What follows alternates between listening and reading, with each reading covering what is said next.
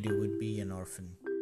Now in your 50s, the parents have passed to that passive phrase, that elusive place.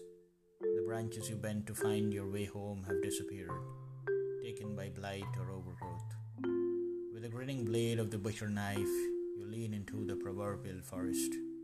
Worry not how you will eat, but how to hunger. You start by building a lean-to.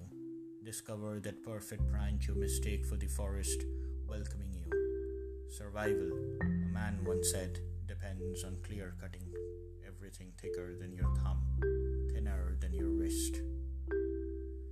Surprise what's coming, sun what's fruiting.